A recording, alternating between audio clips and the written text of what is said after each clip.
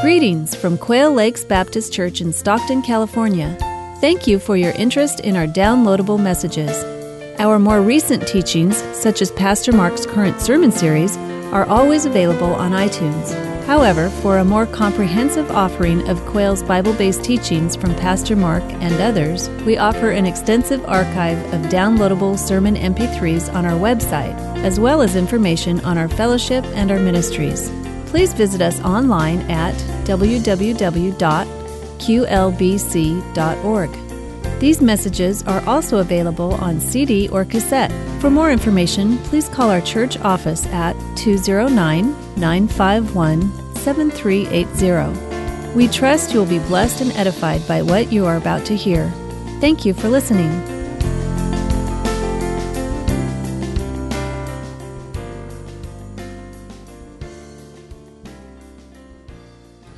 Morning. That was good. I don't even have to do like the good morning thing again that we usually do. Okay, ready? We're ready, right? Here we go. How many of you, when you look at your life, go, I should seriously have my own TV show? Right? Because I do, right? Because I look at my day to day and I can't believe all the things that happen to me. The people that I encounter, the situations that I stumble upon, the wait, did that really just happen moments? Right? And these happen all the time in my life, and I'm like, what is going on? And each day, I never know what's going to be next, right? Am I going to be in a sitcom? Am I going to a drama? Is it going to be an action thing? I wish it was going to be sci-fi, but that one's tough, right? And it's this thing where all these things are happening to me, and no matter what it is, I just wake up and the script writes itself. Because I could never, even in my warped mind, write the way these storylines come out. One of my favorite episodes of my own life, right, was a few years back. It's actually a mini-series, but we're going to condense it for this morning. So everyone's like, wait, I can't do that. We're going to cut it down, because the thing is that it's really long, but it's fun. Is that a couple years ago, I led a trip to Costa Rica. It was a missions trip. This was a few years back. And in it, the thing is, this is how it happened. We gather the team, we get the whole thing, months and months of preparing, planning, fundraising, and the team's ready to go. And the morning shows up, and I'm like, yeah, here we go. And I get a phone call and says, hey, Tim, just so you know, a plane went off the runway a little bit at SFO, but I think you're going to be okay, because they said that you guys with the red-eye flight, that you should be all right. I'm like, okay, cool, we're good. So here we go, we gather up, all the kids show up, the bus is there, we're waving bye to our parents. My parents weren't there, but everybody else's parents, we're hugging, holding hands, we get on the bus, and we're like, Costa Rica, and we're heading on the way there. About halfway there, I get a phone call that says, look it, SFO is shut down. There's no flights going out of SFO, nothing's happened. And I'm like, Houston, we have a problem. What are we going to do here? Right? And this is going on. We turn around and we're all looking and we have our phones and stuff. We're going, well, maybe we can find a flight in like Sacramento that then can connect with the flight that we need to connect to go to Costa Rica. And so we're doing this and we find a flight. We find a flight that has enough seats in it and we're like, perfect. And we turned the bus around. Now we're heading to Sacramento, Costa Rica, right? And as we get there, I jump out, I run into the terminal, and guess what? I'm greeted by like 1 million people that had the same idea as me. And I'm like, and I wait in this epic long line of super frustrated travelers. The kids in the bus are out there going, Costa Rica. I'm like, yeah, awesome, it's not going to happen. And I get up to the front, and the lady looks at me, she's like, I am sorry, sir, there is not a seat anywhere. You're not going to get on a plane for days here. We are so backed up because of San Francisco. It is a mess. And then I'm like, why? What are we going to do? All these kids, Costa Rica. Yeah, it's not going to work. I go in and I get to the bus, and Greg's driving the bus for me, and Greg's like, what's going on? I'm like, there's nothing. And he's like, well, can we drive there? I'm like, I don't know. How far is it? He's like, 3,900 and something miles. 80 hours on the bus. We can do it, right? I'm like, okay. We drive back to the church. The kid's discouraged to go home for the evening. And I'm just going, what do we do? I spend the evening on my laptop. I'm looking through every single option I can think of. Is there any way to get there? We'll take a train, we'll take a boat, a hot air balloon. I don't care what it is. Let's just get there, right? I fall asleep on the laptop. The keys are all indented in my face. And I get woke up by a phone call again. I'm like, oh no, not again. And I get the phone, and this lady, this mom of one of our students, had to drop off another student at the airport, and she's at Sacramento going, hey, what can you do for us? Hey, what can you do for us? And somehow, I don't have any idea how, she called the president, I don't know what she did, but she switched our tickets from this carrier to a different carrier, and she calls me and she goes, look, I got you a plane flight, but it's leaving from LAX tonight. Can you go? And I'm like, huh? LAX? Yeah? We can go. Yes.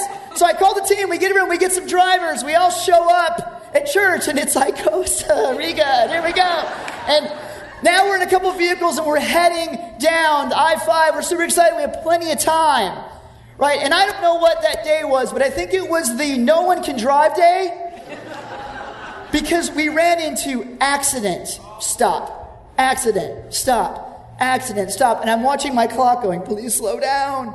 And we kept running into accidents. Eventually, now we're looking at our phones and going, so if we get off the freeway, we can go these back roads, we can wave to some cows, and we can miss this. I saw so much of California that I've never seen before on this trip. And we kept going, and this was going well. And we're like, all right, here we go. We get up to the Grapevine, and in that moment, we're like, okay, we need to get a quick bite to eat, get some gas, and we're getting on our way. And we pull up to the Grapevine. Okay, are you ready? I don't think you are. Grapevine catches on fire. Okay? No joke. I'm not making this up. Okay? You can't make this up. And it catches on fire, and all of a sudden, all traffic is backed up, and we're like, what is going on? And as we get onto the traffic, we're stuck. The vehicle that's with us calls me and goes, Tim, the car's not starting. It's not working. I'm like, wait, can you say that differently? Like, we're right behind you, and it's awesome? And I'm like, oh my goodness. So they call AAA. AAA shows up, and they're like, you're a goner. This ain't working. And they call us back, and then all of a sudden the tow truck guy, he ends up bringing, though, this monster tow truck. I never saw it, but monster tow truck. And he's like, what are you guys doing? He's like, we're missing this trip to Costa Rica, right? And he's like, wait, what? He goes, he grabs the thing, hooks it on, puts all the kids in the cab, and he's like, I'm getting you to LAX. Let's go. He takes off. We're up ahead. This tow truck's following behind. It's just nuts. We come down into LA, and there's traffic. Now that one's just, that's always, right? But it comes into traffic. We get into LAX. Our first team's there. We get through, and I'm waiting. And the lady at the front desk is going, look, we can't keep the gates up that much longer. And I'm like, okay. Then all of a sudden there was a plane delay. And I'm like, what? Plane delay? My favorite thing I've ever heard, only at this time. And that sits there for a moment. And I'm still waiting. Tom then goes, we got to catch up with the thing. Tom grabs our van, shoots back to meet the tow truck guy, because obviously he's pulling a vehicle and everything else. It's a mess. We switch the kids, we get back. The lady's like, look, Tim, you got a minute, and we got to lock the doors. And I'm like, okay, that's 59 more seconds. Tom goes flying in, and I'm like, what? And they jump out, we're throwing the luggage, the kids run, we get on the plane, and we go to Costa Rica.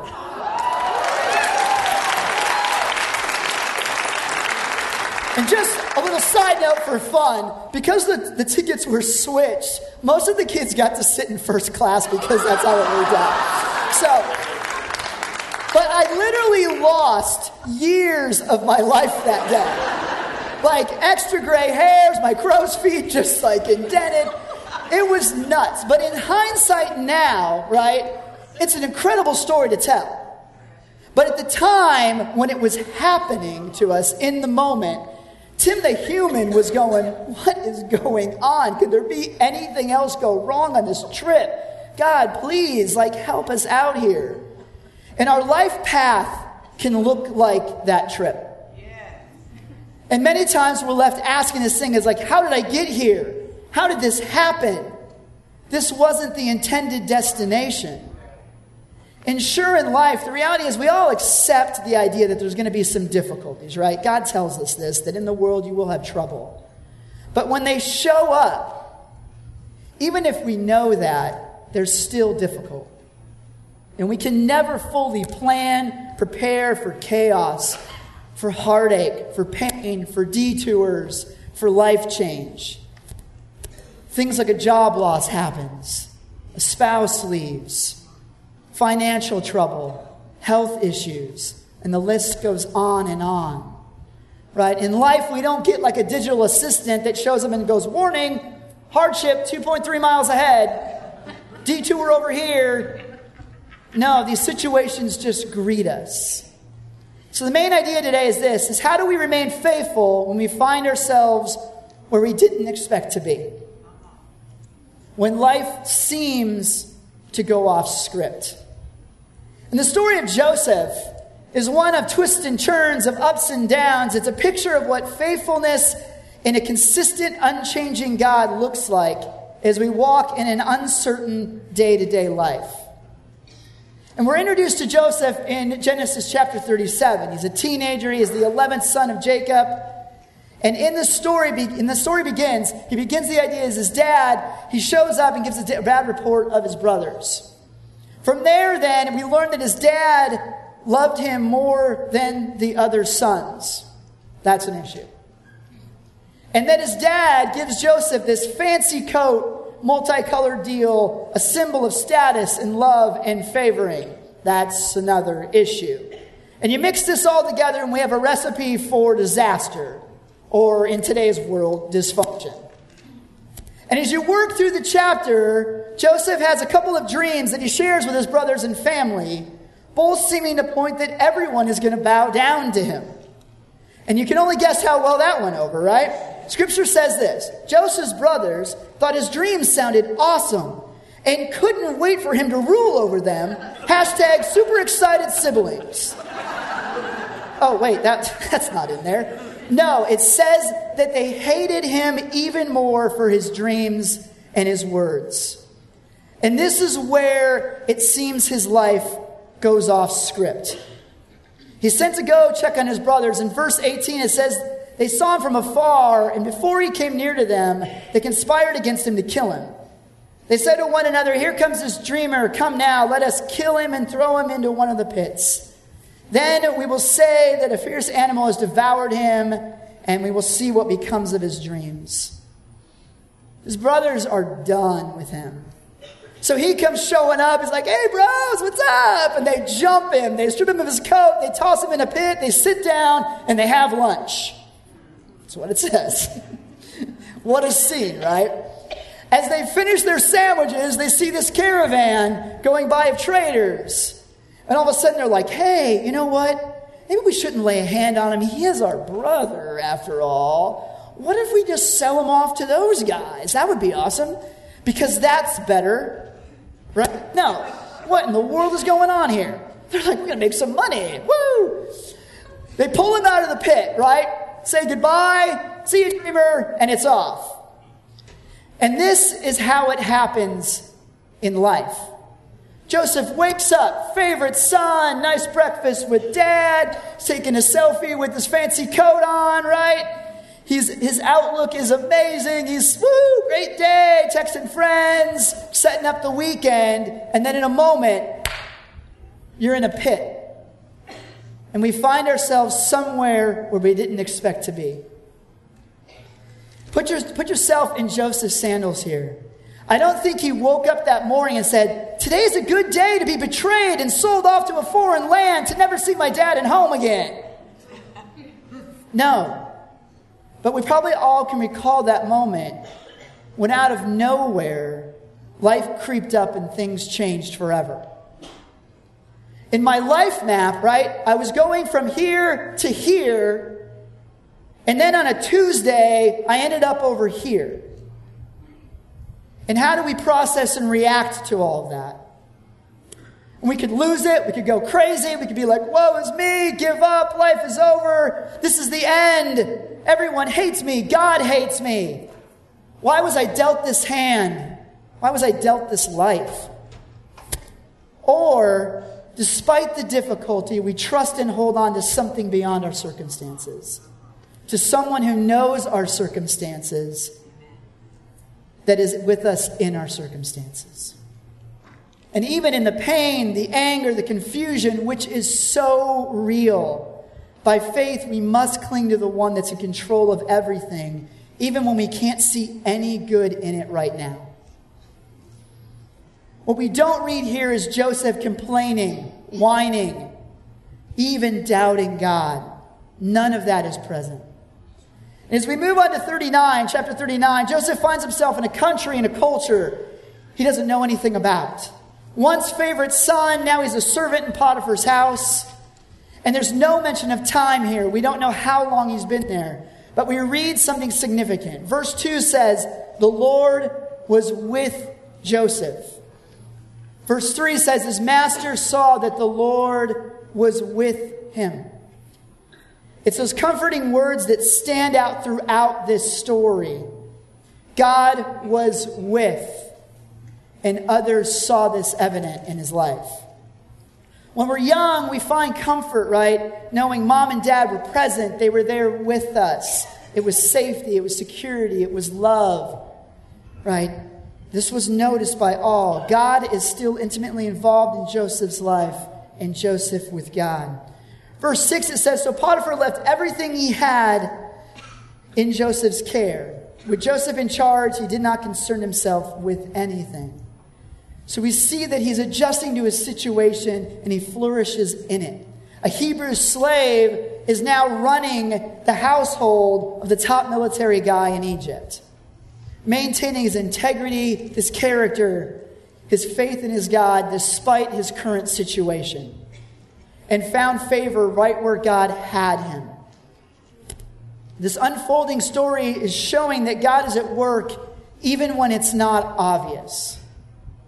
Right? And the world likes to call this a thing called coincidence.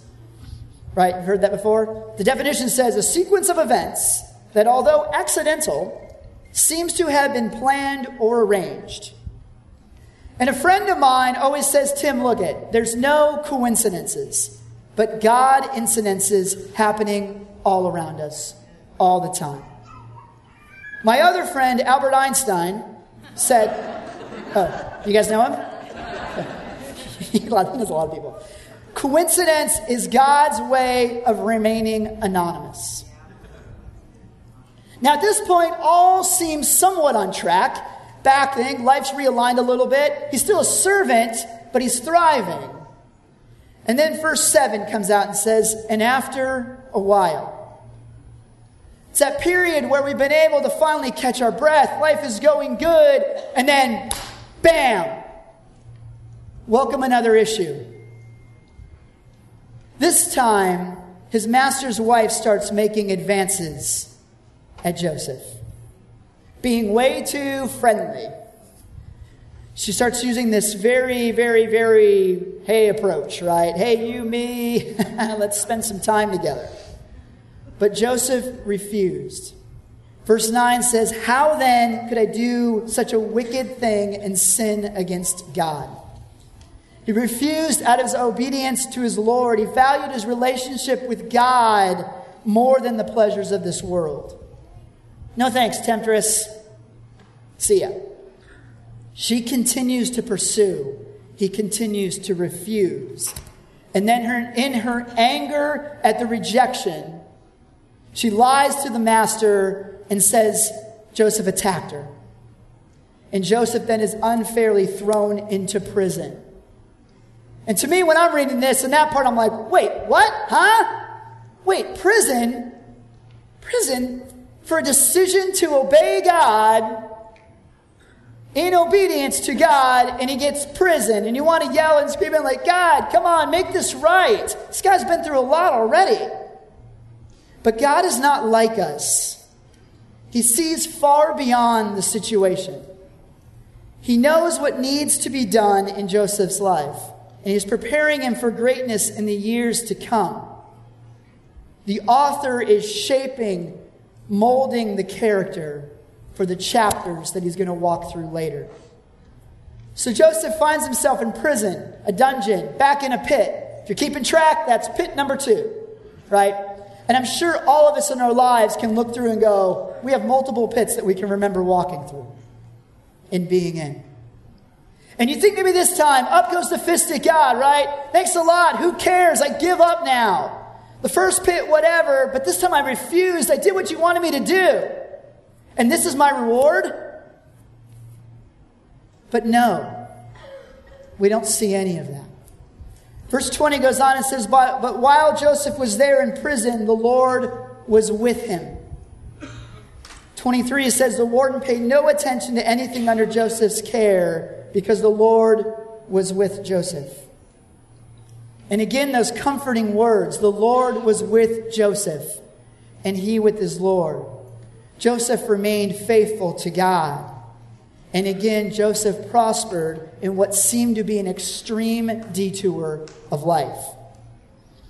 While in prison, he ends up meeting these two inmates, a cupbearer and a baker. It says they both had offended their master, the king. I don't know, they cooked the breakfast and it was burnt. I don't know what happened. The other guy's tasting stuff. Things aren't working. They make him mad. He sends them to prison. Right? In there, then, they ask Joseph and they talk to him and say, hey, we had some dreams. Can you interpret them? And personally, if you're Joseph and you hear the word dreams, I think that would make you shiver because you're thinking back to your brothers and all that moment, and then that led to this. And in it, though, he just kind of sits there and points to God and says, look do not interpretations belong to God? And he listens to them. He answers. One's favorable, the other's not. Cupbearer, hey, you're going to be restored to your position. Baker, I'm sorry, you're going to be executed.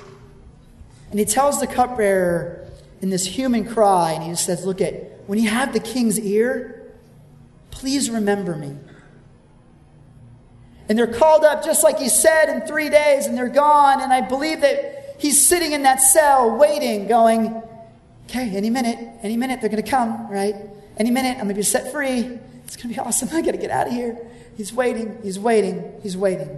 But only silence prevailed.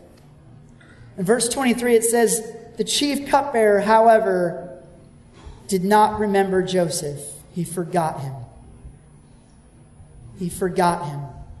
And yet another roadblock in a road of many. Chapter 41 begins with these words. When 2 full years had passed. 2 full years had passed.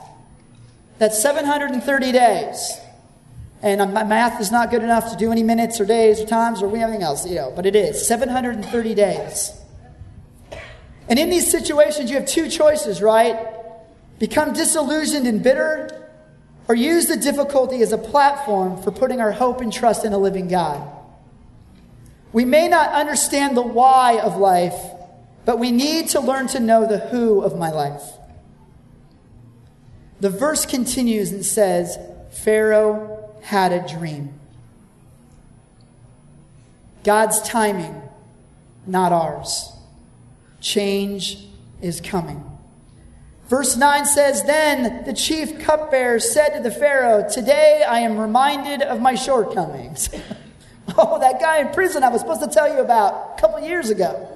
He can do something about this. So verse 14, so Pharaoh sent for Joseph, and he was quickly brought from the dungeon.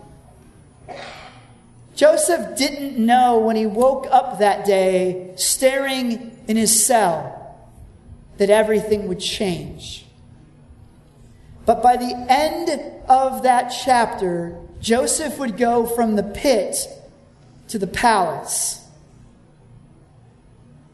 After 13 years of walking faithfully in the valley, 13 years of life walking, it would finally shift. Psalms 31:24 says, be strong and let your heart take courage, all of you who wait for the Lord. Be strong and let your heart take courage, all you who wait for the Lord. Your ability to remain faithful in unexpected situations is directly tied to your view of God. If my trust is in a God who can move mountains, who can split seas, that's creator of all, I can faithfully walk, wait, take courage, and trust in His timeline for my life. Knowing He's always with me, caring for me, comforting me, refining me to what He's moving me to next. I saw an illustration years ago where they took a puzzle and they showed this beautiful picture in the puzzle. And as they're doing that, they kind of go through and say, look at the idea that God sees and is the creator of this whole beautiful picture, which is our lives. Yet, we are given a piece at a time. And this piece itself doesn't look like much because I can't make out anything that looks like that in this piece. I can't see any of that from just this piece. But it's in that putting the pieces together, one faithful step at a time, trusting the creator of the puzzle, that in time that full picture is seen and it's completed. In time, the full story of our lives will come into view, and we can see how everything that happened fit together, and they make the story of who we are. When I was in Costa Rica and that story was unfolding, I couldn't see past the airport closure. I couldn't see past the accidents. I couldn't see past the delays. Right? I couldn't see past the fire, the breakdowns, the time running out. I wasn't able to read ahead to chapter 9 to see us all boarding a plane. I wasn't able to read to chapter 12 when God did amazing things at the camp and lives were changed and students came to Christ. Joseph couldn't see past the pit, the betrayal, the accusations, the prison, the being forgotten. 13 years of his life, his youth, gone. In chapter 37, he wasn't able to read chapter 41 when he'd be lifted from that pit to the palace, where he'd be elevated from a slave to the second person in command of all of Egypt. He also couldn't read chapters 43, 44, 45, 46, 47, where in that he would save the country from a famine. And in that he would ultimately then save his own family and be reunited with his dad and his whole group of brothers again. But through it all, it says God was with him. And he was with his God, walking faithfully in step the whole time, no matter the situation that he found himself in, trusting his life with the author of the story. And I want to close by reading a chorus of a worship song that has been just ringing in my head this whole time. And I felt like it was very fitting in this story. And it's my prayer for all of us that as we navigate this life journey, that these words just resonate. So I will praise you on the mountain, and I will praise you when the mountain's in my way. You're the summit where my feet are, so I will praise you in the valleys all the same. No less God in the shadows, no less faithful when the night leads me astray. You're the heaven where my heart is, in the highlands and the heartache all the same. Amen. Let's pray. Father, we just come to you trusting that we know you're with us. Despite the difficulties, despite the things that we're going through, God, you are there. And in those, we're being molded and shaped and crafted to be what you're designing us to be. And God, sometimes we can only see one itty bit in front, and that's it. But that's you, and that's all that matters. And God, guide our lives, walk through our lives, show us what's next. And the trust that, God, that you have this amazing picture of our lives that's coming together. And we're so grateful for your love and caring for us. In Jesus' name, amen. Amen. For Sunday morning, we always have over here at the prayer counselors, we have at the organ. If you're going through something, if you're in a pit, if life is just wrecked where you're at, I just invite you to come and share in prayer with people that love and care about you and just want to lift you up to our God. We're just a community that wants to walk through this together and love each other. So let's stand and just close in prayer. God, dismiss us with your blessing. Guide our lives. Remind us of the fact that you are in control. The God that can split seas, that can move mountains, is in our lives and walking with us. And we just thank you in Jesus' name. Amen. Thank you, guys.